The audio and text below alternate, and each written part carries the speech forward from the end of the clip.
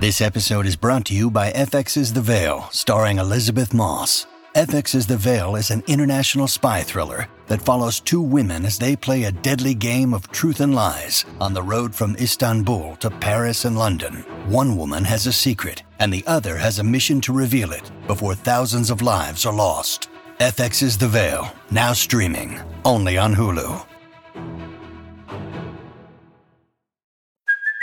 Hey, it's Kaylee Cuoco for Priceline. Ready to go to your happy place for a happy price? Well, why didn't you say so? Just download the Priceline app right now and save up to 60% on hotels. So whether it's Cousin Kevin's Kazoo Concert in Kansas City, go Kevin, or Becky's Bachelorette Bash in Bermuda, you never have to miss a trip ever again. So download the Priceline app today. Your savings are waiting.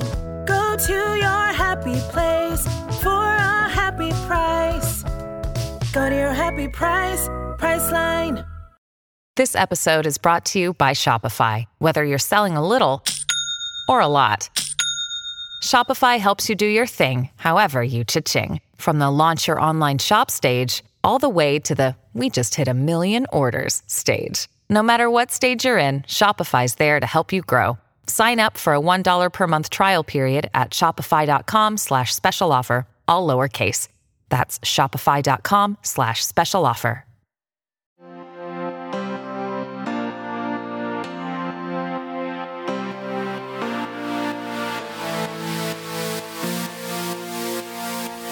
Hello and welcome back to Outward, Slate's podcast about everything LGBTQ. I'm Brian Lauder, I'm an editor at Slate, and we are going to get right into things today. No chatter up top, because we have, as they say, a very special episode for you this week. Our own Jules Gill-Peterson is going to be in the hot seat.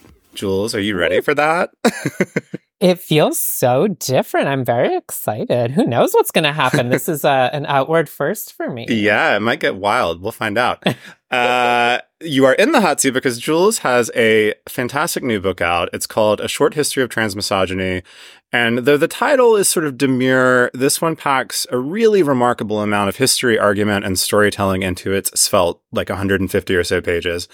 I will tell you that just in reading it for the podcast is like expanded and at times like challenged my thinking about the subjects it covers, about the hatred, the fear, the tokenizing of trans femininity that seems to pervade our world. And it's inspired me to consider like more deeply the relationship, especially between trans femininity and like quote unquote gay male culture that I hold very dear and talk about a lot. So it's a really rich and important book. And I can't wait to honestly read it again and learn more from it because it bears that much attention. So we've got a lot to talk about in that. But first, I did just want to take 1 minute to acknowledge that we got some thoughtful pushback on our last episode about All of Us Strangers, Andrew Hay's new film. And we hear you. We are gathering those notes. We're going to respond to them soon in a future pod episode. So if you've got more thoughts about that you haven't sent, please keep them coming. We'd love to hear from y'all, and we will be addressing that spicy feedback soon. Spicy but good feedback. Yes, very good. Very good. Sorry, much yes. Appreciated. Much appreciated feedback. We love to hear thoughtful feedback, and we appreciate it and take it seriously.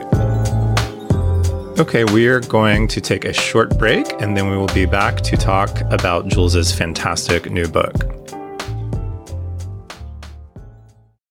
If you're struggling to lose weight, you've probably heard about weight loss medications like Wegovy or Zepbound, and you might be wondering if they're right for you.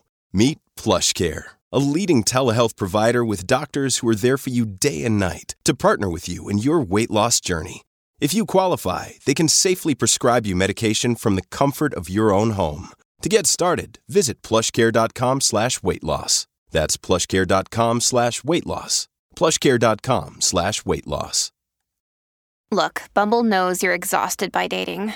All the must not take yourself too seriously and 6'1" since that matters. And what do I even say other than, hey? Well, that's why they're introducing an all-new Bumble with exciting features to make compatibility easier, starting the chat better, and dating safer. They've changed, so you don't have to. Download the new Bumble now. With the Lucky Land Slots, you can get lucky just about anywhere. This is your captain speaking. We've got clear runway and the weather's fine, but we're just going to circle up here a while and get lucky. No, nothing like that. It's just these cash prizes add up quick. So I suggest you sit back, keep your tray table upright, and start getting lucky. Play for free at LuckyLandSlots.com. Are you feeling lucky? No purchase necessary. Void where prohibited by law. 18 plus terms and conditions apply. See website for details. So here's where I would normally give like a gloss on what the book's about and introduce the author, but that feels weird to me. So I thought we might, if you don't mind, Jules, just turn it around a little bit. Jules, who are you?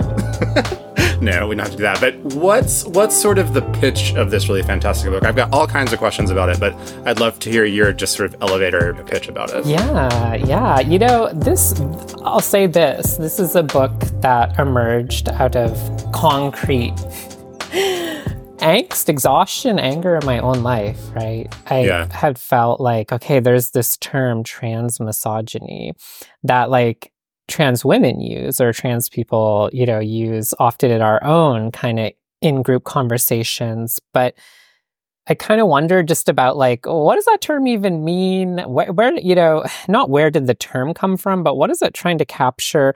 And, the first place it led me was, of course, violence against trans women, which is sort of like the currency through which trans women, particularly of color, like appear in our culture as subjects of violence. I mean, it's something we talk about on the show. Yeah, basically, classic Jules Gill-Peterson move. I am a historian. I was like, well, I have a feeling that the way we're talking about this phenomenon, our fixation on violence against trans women, probably doesn't really help us understand where that violence came from. But I wanted to just do the basic work of saying it has a history, and for two simple reasons. There's a lot of denialism about transmisogyny. That's like one version of, so often transphobia is, takes the form specifically of denying trans women's experiences, their womanhood, but also like the worst things that would ever happen to them are denied. And so giving it a history is partly about establishing foundation and evidence, where I hope, giving people the opportunity to be like, for what it's worth, here's a whole ass book that says this is real, okay? But secondly, it's really, for me, about following the leads of history. And I think what I was so excited and myself a little challenged to find out is the places we might think to turn to understand violence against trans women and a broader culture of transmisogyny. Maybe the two places off the top of our head might be like interpersonal violence, intimate partner violence, like, oh, men are somehow violent and can't handle being around trans women. Like intrinsically so or something. Yeah, like, some kind of psychological problem, right? That, and then maybe like TERFs and trans exclusionary feminists who claim trans women aren't really women but are men, and predatory men at that. And in fact, what I found historically is that neither of those are really the main sources of transmisogyny. I was led on a really unexpected historical tour of the past 200 years, a number of places in the world, and really came to see that actually transmisogyny, first of all, kind of precedes modern trans women in the world, that there's this kind of structure of violence that starts affecting whole populations of people who aren't trans women, but starts to sort of transfeminize them, make them more like trans women in their experience of the world. And anyways, that kind of history, that unexpected answer to the question, where does transmisogyny come from, or where does violence against trans women come from? That's what really led me to writing this series of kind of stories that give us a really different account, I think, than what we're used to hearing. And I hope that that's really useful in us understanding concretely, like, why it's so hard to actually stand up and stand with trans women in the real world, and also why, in fact, transmisogyny is something that kind of concerns everyone else. Like you said at the top, it concerns gay men, it does concern straight men, it does concern non-trans women, but it also concerns a whole bunch of groups of people all over the world that actually otherwise have nothing in common. And I just think it's a really fascinating kind of lens through which to think about how sexual and gender violence are actually pretty central to the way the world we live in is organized. And trans women are actually or trans femininity, they're both at the heart of that story instead of being kind of peripheral or just a special case. I think one good thing to do before we I want to dive into all of the history that you're talking about and the groups that you sort of, whose stories you tell. But I think it would be good, because you do this in the introduction really helpfully, a bit of work around terms and concepts. Specifically, of course, we're defining transmisogyny. I think that's fairly clear to people, but you really push us to move from thinking about transgender women, or even the word transgender itself, right, to this, you use this phrase already, transfeminization, or people being sort of made to, read as trans femme. Can you just unpack that briefly? Because I think it'll be helpful in understanding, sort of the rest of what we're going to talk about. Absolutely. This was like one of the big things I had to figure out in order to make this book work, because, just to give listeners context, the reason that I felt words like transgender or even trans women, trans womanhood were insufficient. So I was like, well, clearly transmisogyny affects more than just trans women, right? And also transmisogyny is so weird because often the form it takes is just like homophobia. So it can like definitely, pull in people who don't identify as trans women. And I was just like, well, then we need to figure out how to describe that. But then the real sticking point for me is I was like, hold on. There's this particular form of like feminizing sexualization, sort of feminizing someone, bisexualizing them, that sort of emphasizes their feminine supposed maleness and turns that into a threat. That's the kind of like trans panic version of transmisogyny. Yeah. Well, that has like a really robust history, but it all started being applied to people who weren't trans women. Like I talk about, hijras in colonial India, or even like, very effeminate fairy sex workers in late 19th century New York. These are not trans women. So if they're being affected by the same pattern of violence, then I don't want to actually obscure that by just like calling them trans women. Also, I'm a historian. I just like can't bring myself. You can't, right? You can't like, do that. Sorry, yeah. I'm like that. And so transfeminizing, you turn it into a verb or into a process, right? Kind of draws our attention to how, regardless of how someone identifies, regardless of how they see themselves in terms of gender and sexuality, there is this peculiar form of power that ensnares certain kinds of people and subjects them. Basically, it pulls them into the orbit of transfemininity, because transfemininity, as distinct from trans women, right, what is transfemininity, right? Like, it's very often, I think, like an image projected onto people. It's a set of expectations about what femininity looks like when it's not something you get to claim as the inheritance of what you were assigned at birth, right? It's not just like, it's not just a semantic distinction. I actually think transfemininity is a really high stakes kind of appearance that can be projected onto people, or a rumor or a reputational thing, right?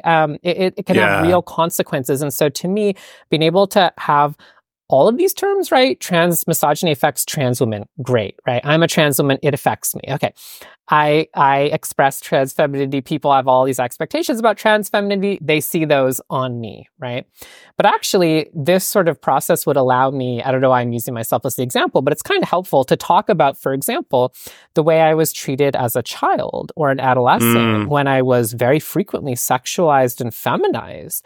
I was sort of, the way I didn't quite understand it at the time, but in fact, I was not treated like a boy, right? But I was not treated like a non-trans girl either. I was treated very specifically, right? And so I could understand that I was trans-feminized, that expectations around trans femininity were projected onto me and had real consequences for me even before I understood myself as a trans woman. And so I think just having some of that kind of linguistic specificity, I hope feels like helpful to people instead of making it more complicated. It lets us be precise. And it also helps, I think, relieve anxiety, right? Because if we just talk again about the relationship between, gay panic and trans panic, I think one of the reasons it can make us all so uncomfortable is we're like, well, misrecognition makes us feel really queasy about the fact that there is a weird intimacy between gay men and trans women, but sometimes that intimacy is like the violence done to them, but it's not always like, ooh, what do we do with that? And I actually think being able to make those distinctions and name them also allows us to be just to feel less anxious about how we talk about some of this stuff. So you just mentioned when you were talking about one of the most impressive things about the book to me, kind of exciting things, is that you definitively state an origin for transmisogyny at like a specific place in time with the Hijra in India. Can you, and under the British colonial occupation, can you tell us a little bit about why you feel so confident? It's very confident, right, for like a historian? And I love that. So I'd love for you to just talk about why you're confident and tell us that story a little. Something about being a trans woman and historian, you got to be real confident. Okay. But actually, the process of doing history is about finding evidence, right? Following the actual empirical leads in the traces, left behind in different archives. But then a lot of it is, so it's evidentiary, right?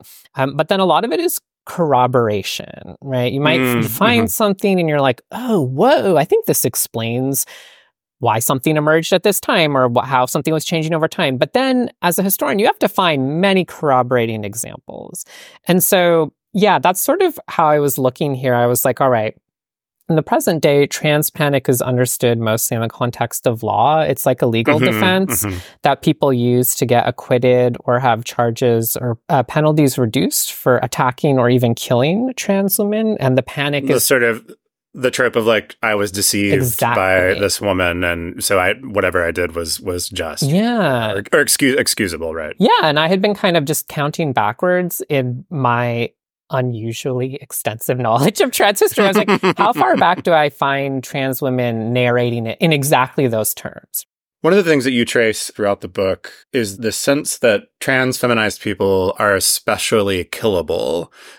This is a use of that word that killable is, I've never even seen that particular part of speech with it. And I think it's very striking and, of course, unsettling. Tell us a little bit about you particularly pick up on this sort of in the next stage of your history, which is with characters you have Jenny June and Nancy Kelly, people sort of around the turn of the century who are being feminized in a different way, maybe proto-trans women, possibly. That's where we see this sort of sense of killability becoming more attached. Can you talk a little bit about that?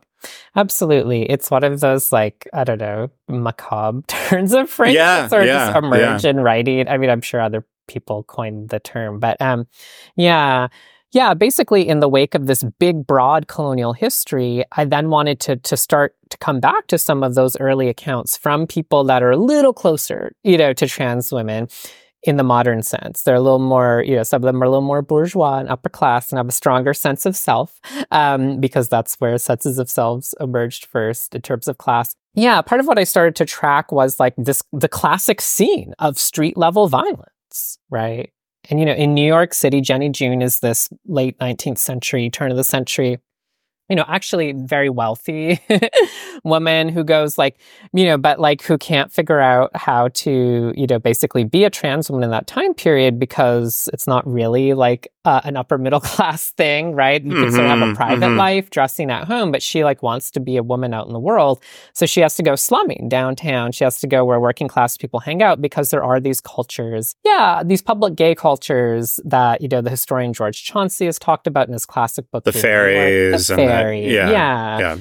This sort of public image. And Jenny June is a sort of different kind of fairy because fairies, if you go back to Chauncey's book, I mean, they have the eyebrows and sometimes a little rouge on the cheeks, and they're known for their red cravats, right? But Jenny June actually wears dresses, right? So she's a little different. She's more like a trans woman, and she writes in one of her memoirs just about what it was like dating in New York City, right? Yeah. Like say in 1885, she's like spending the summer, in a neighborhood in Manhattan that's still there today, and kind of just cruising in the park as you still maybe could today. And she, she has a taste for young, rough, working class New York men. But part of what she describes is like something very, very modern, which is like when she goes into a park and she's just sitting on a park bench on view and, hunky guys approach her and start talking to her, she has to manage disclosure. She has to manage telling them that she's a fairy, right? And prior to that moment, I don't see trans women saying that. But she's not having to tell them because they don't know. She's having to tell them because they do know, because they can read her, because they can tell she's not the same as other women. And that's what they're interested in a kind of urban sex economy. A lot of these girls are probably sex workers. Jenny June isn't because she's rich, but other ones are, right? And so she talks about the danger, right? When men have a taste for trans femininity, right? Yeah. That gives you a certain cachet, right? It means men are around and interested. It can be really exciting and fun. It's also really dangerous because, you know, they seem to be confronted with this, you know, kind of trans panic dilemma we would, you know, recognize today, right? And so there's like that version of the story happening. But the reason I'm glad you mentioned this other person named Nancy Kelly, you know, which was this person's drag name. This is in Chicago on the South Side, a little bit later, you know, during the Great Depression. Nancy Kelly is someone who basically gets up into drag on the South Side and goes and dances because you can make a ton of money.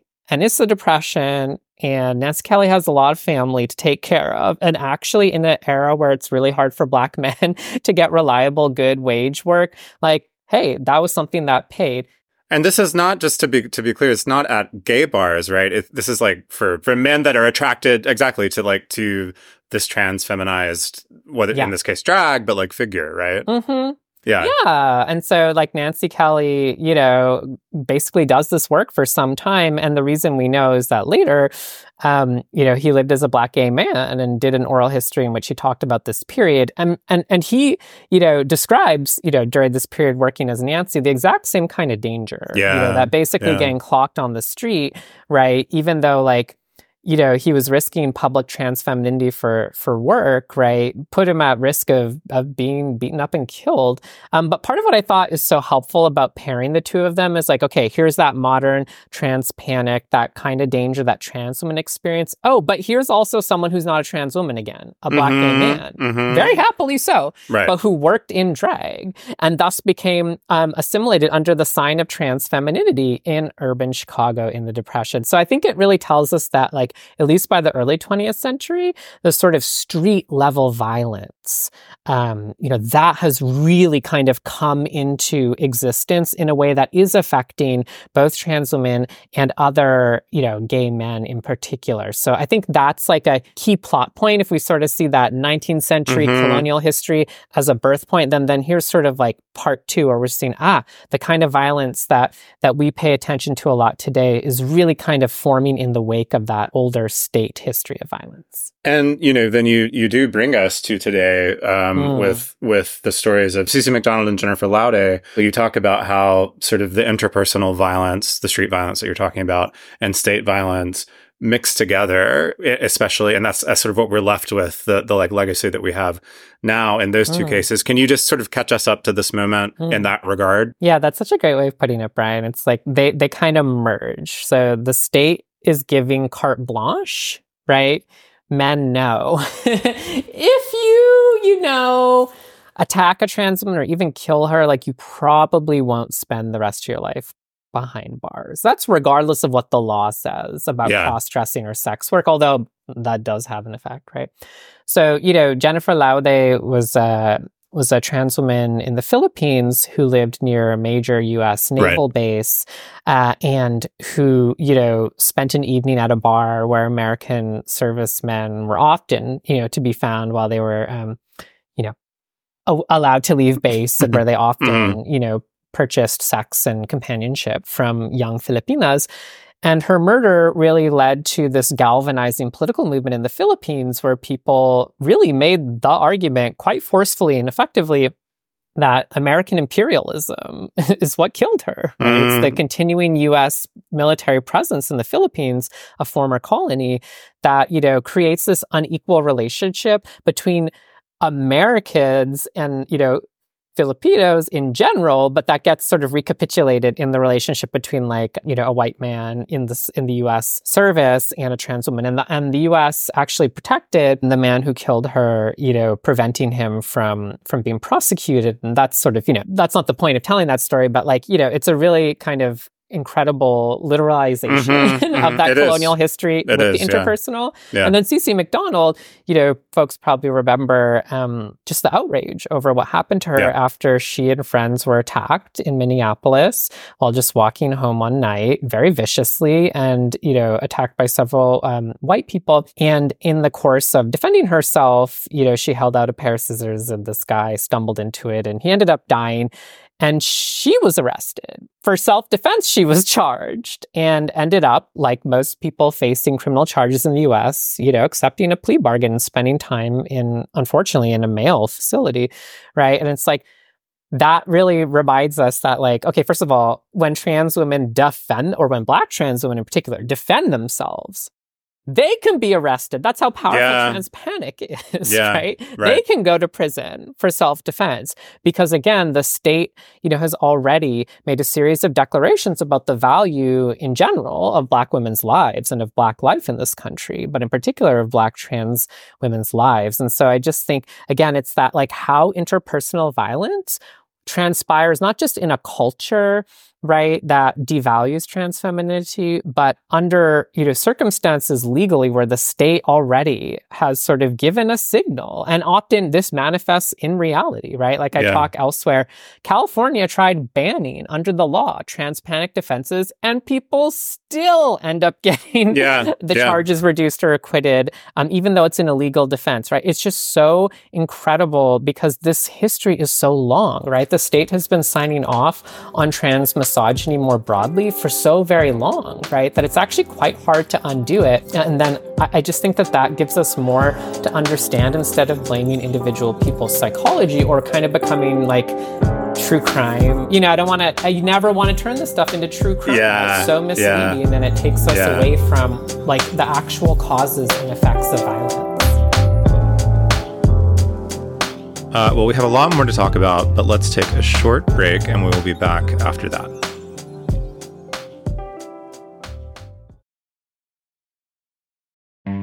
On Death, Sex, and Money, we feature interviews with you, our community of listeners, getting honest about uncomfortable things. I developed an illness where it isn't safe for me to drive. A friend once said to me, "Sex is like air. You don't think about it until you're not getting enough." This is a similar sort of thing if you just replace sex with driving. Listen to Death, Sex, and Money wherever you get podcasts.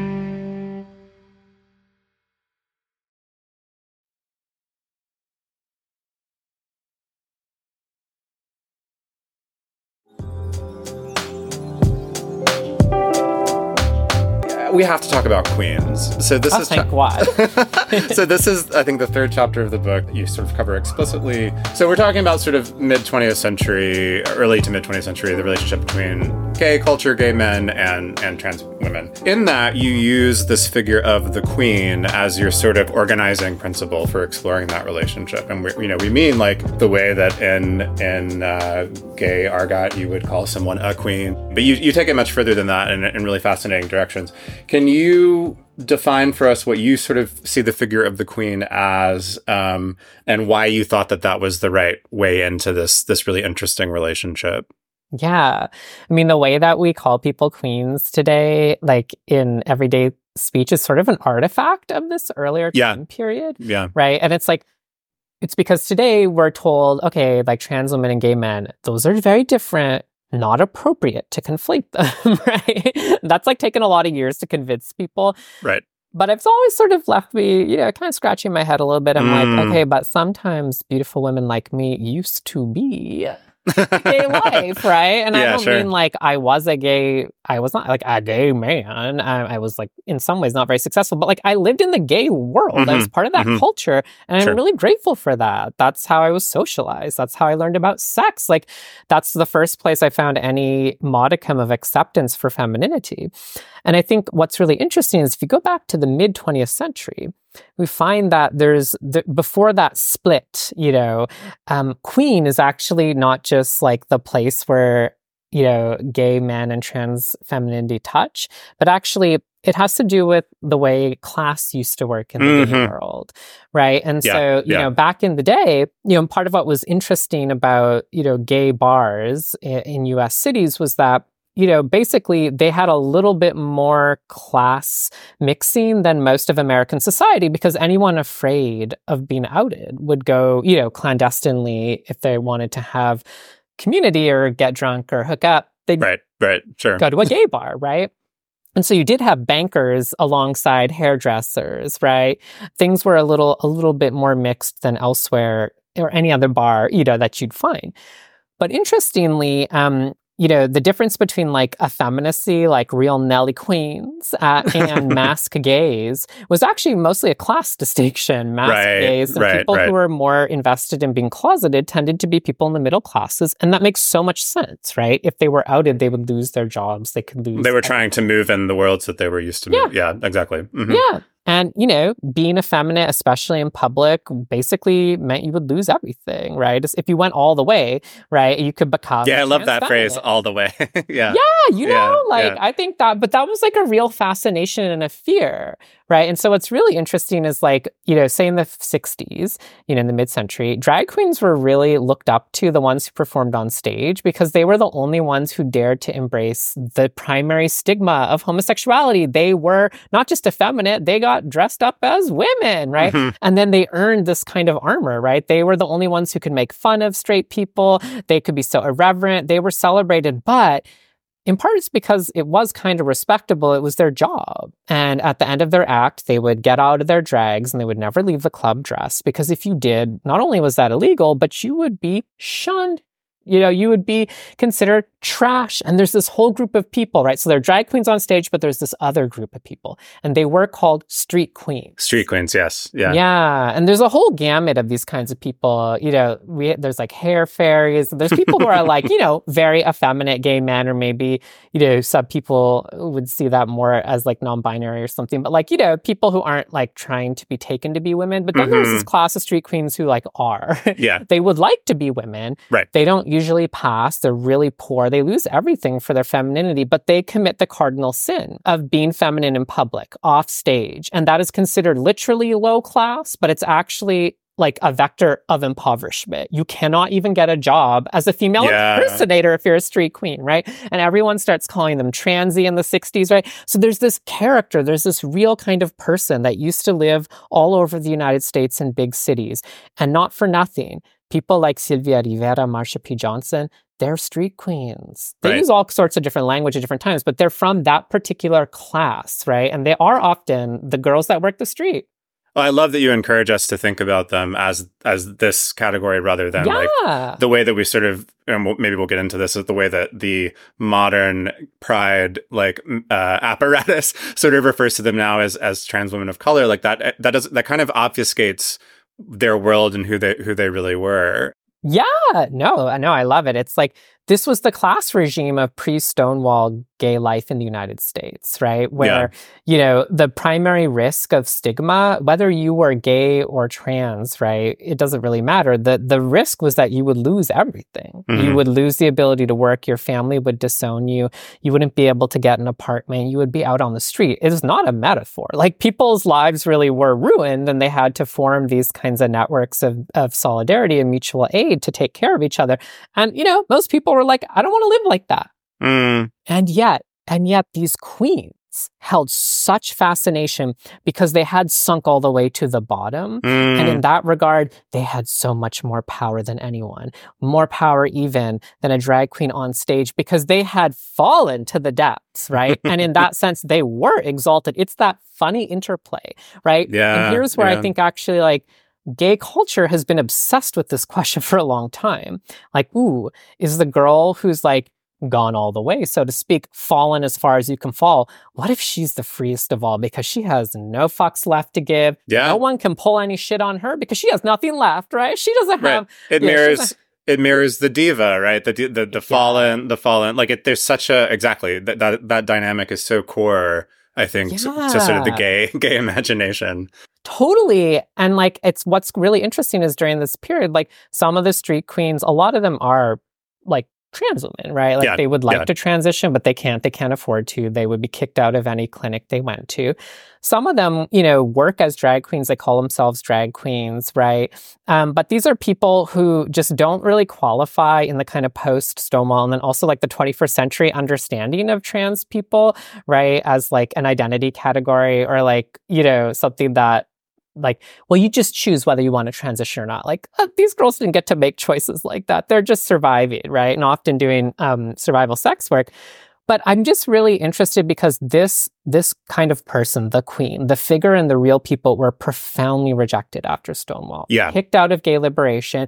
We being like the LGBT movement was like, no, thank you. We don't want anything. You are the most disreputable among us. We are going to get rid of you to clean up our image, to get acceptance from society, especially gay men and lesbians, the ones that kind of had these anti-trans beliefs in the early 70s. They're like, oh, wait a minute.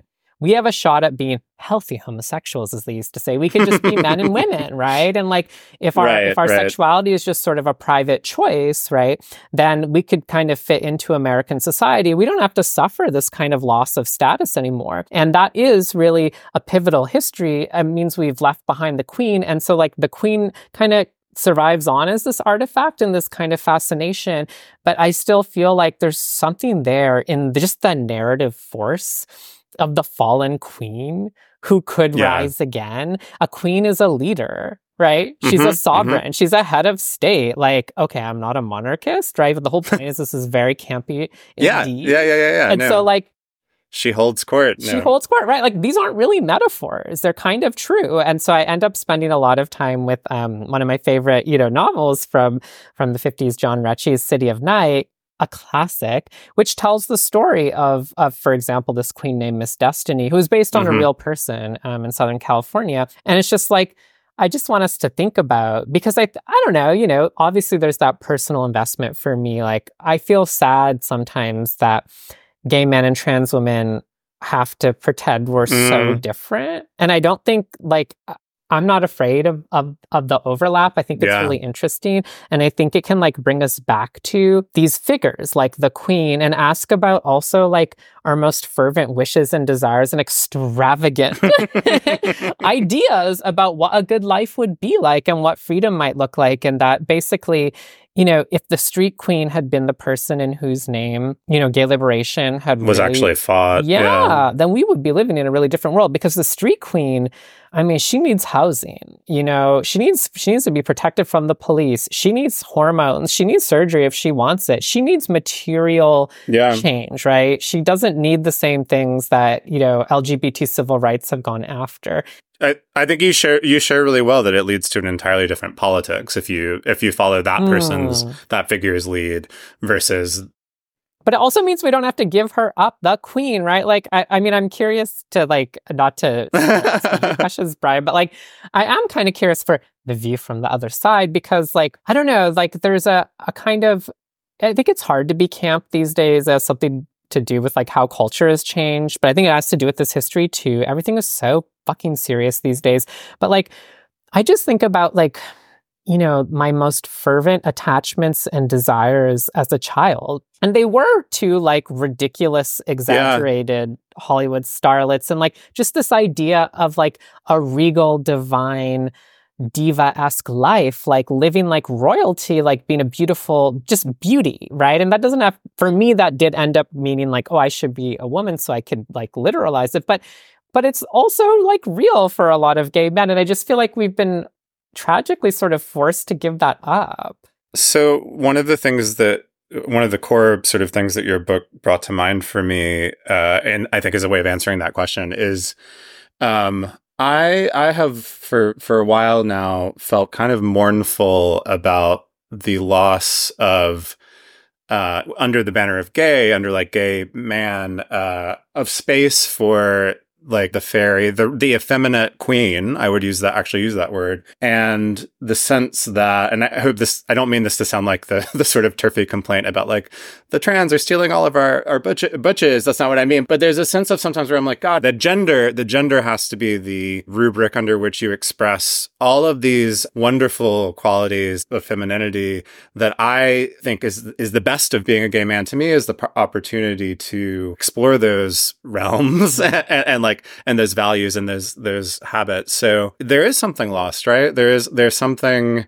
It's a shame that split happened, and you write about this too, the masculinization of the gay male culture and all of that. But it's sad. It's really sad. I think I share your sense of sadness about that, because it didn't used to be that way, and it doesn't have to be. But the way we've structured our sort of politics and movement in the last 40 years has really made it hard to live in those spaces. And those figures, aside from really the drag queen, I think is the only one that still survives a little bit. But otherwise, it's tough to be femme. It's not valued. Right. I mean, it's still, and I struggle with that. Just to say, that's what makes this part of the book about transmisogyny, right? The sort of idea after Stonewall was that to be taken seriously, to make social progress, and to do politics, we have to literally leave behind poor trans femininity. Like, backwards in time.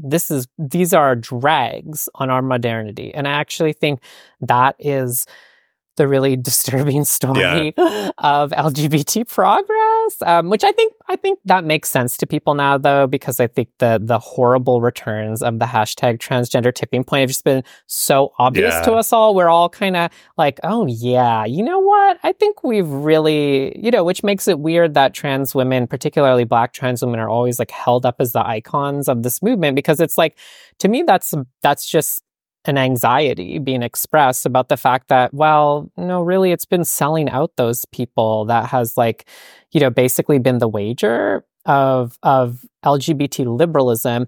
And just to say, right, I think one of the most, other than the tragedy of leaving behind those incredible people or working against them, they're not gone, right? The other tragedy is it didn't work for gay people. It did not reduce homophobia, right? Like, here we are, there are fucking don't say gay laws. People want to ban gay marriage. It just didn't work. It was a failing strategy. We gave up everything amazing and queeny. And what did we get in return? I don't know. Nothing. Marjorie Taylor Greene, she's still here, right? And she does not have any sense. Why do I keep mentioning Marjorie Taylor Greene? This is the second episode in a row. I just clocked myself. I don't know what my problem is. Anyways.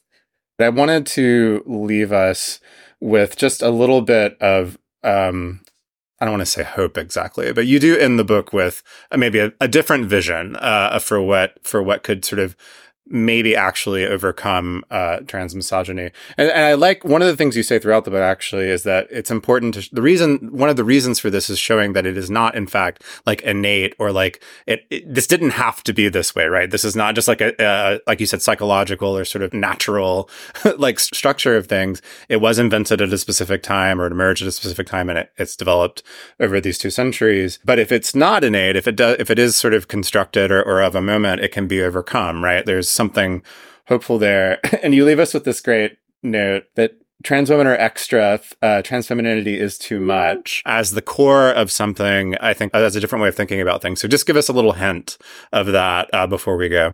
Yeah. I just love this like reversal of expectation.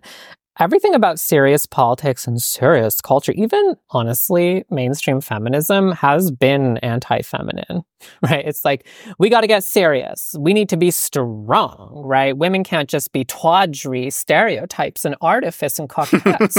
No, right? Like, just look at any woman politician and how much pressure she's under to be like masculine, but then how many penalties she incurs for being masculine, right? Like, the LGBT movement, too, has basically said if we get rid of femininity, if we minimize it, maybe we'll gain respectability, and it failed. So I simply propose, what if we do the opposite? What if we say, actually, yeah, you know what? And a lot of trans women say things like this, depending on where they come from in the world, that they're like, no, I'm not a woman. Women, that's kind of generic. honey, I got a little something extra. And sure, that sometimes does mean what you think it means, but it means so much more, right? It's about saying, hey, I'm not going to be limited. Let's embrace abundance. We're not in a scarcity mindset of there's only so much gender or femininity to go around. We can have as much of it as we want. But what that really means is the rallying cry says, what kind of world would we have to create in which like the people who are the most women, the most feminine, were actually appreciated for that, right? That's the reversal. And that's a huge project. This is, I think, the fun part of it readers could check out or listeners could check out by reading. I look at some of the different places in Latin America where travestis and other people, trans feminists, are making that kind of claim using this word in Isima, yeah. Mujerita. Yeah. The most woman. That's great. It's just like a total rejection of saying like we gotta step in line and be kind of severe, well-behaved women in order to be respected. Fuck that. That doesn't got us shit. You know, like now is the time to embrace the most and see what the most can do for you. Because you know what, I have to say, as a trans woman who has had a taste of being the most in many different ways, it's pretty incredible. And there are days where I'm like, this is so good. I don't even know how to explain how good it is. And I just am getting tastes of it because if the world were realigned to encourage that, then that's something that would be available to everyone. So my argument is not everyone should become trans women or that everyone should become feminine, but that we should think about, although if you want to. I mean, sure, yeah.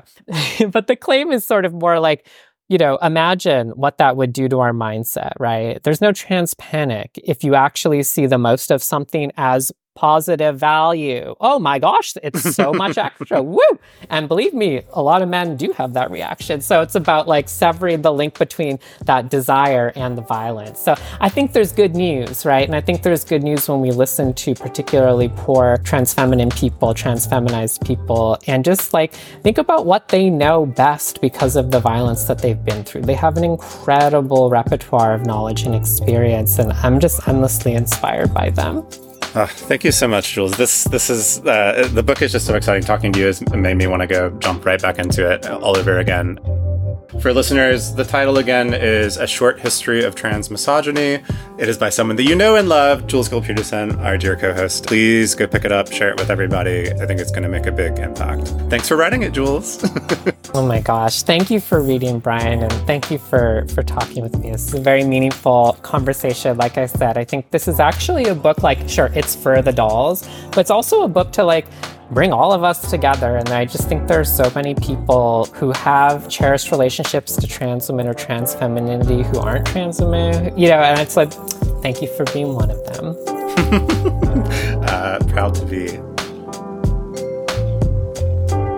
All right, everybody, that is it for this episode. As always, please send us feedback and topic ideas at outwardpodcast@slate.com or via Facebook and X at Slate Outward. I keep reminding you of this, but we're going to be doing more advice episodes every month. So please send your questions. We've been getting more, which is great, but we'd love to see even more. And, you know, this can be about queer relationship dynamics, souring friendships, hard work decisions, nosy family, anything like that. You can send those to us at outwardpodcast@slate.com. And we, again, really love voice memos, so we can hear you, but email is okay too. As always, just a reminder that by joining Slate Plus, you'll get ad-free podcasts, extra segments on shows like Working, and you'll never hit a paywall on the Slate site. To learn more about that, you can go to slate.com/outwardplus. Our show is produced by the wonderful Palace Shaw. If you like Outward, please subscribe in your podcast app, tell your friends about it, rate and review the show so that everybody can join in with us. Until next time, thank you, Jules. Hey, stay gay.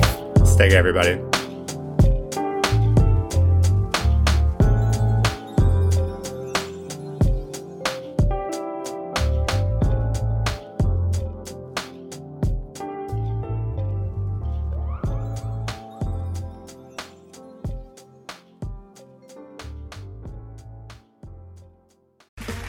Okay, round two. Name something that's not boring. A laundry? Ooh, a book club. Computer solitaire, huh? Ah, sorry, we were looking for Chumba Casino. That's right, ChumbaCasino.com has over 100 casino-style games. Join today and play for free for your chance to redeem some serious prizes. ChumbaCasino.com. No purchase necessary. Void where prohibited by law. 18+ terms and conditions apply. See website for details.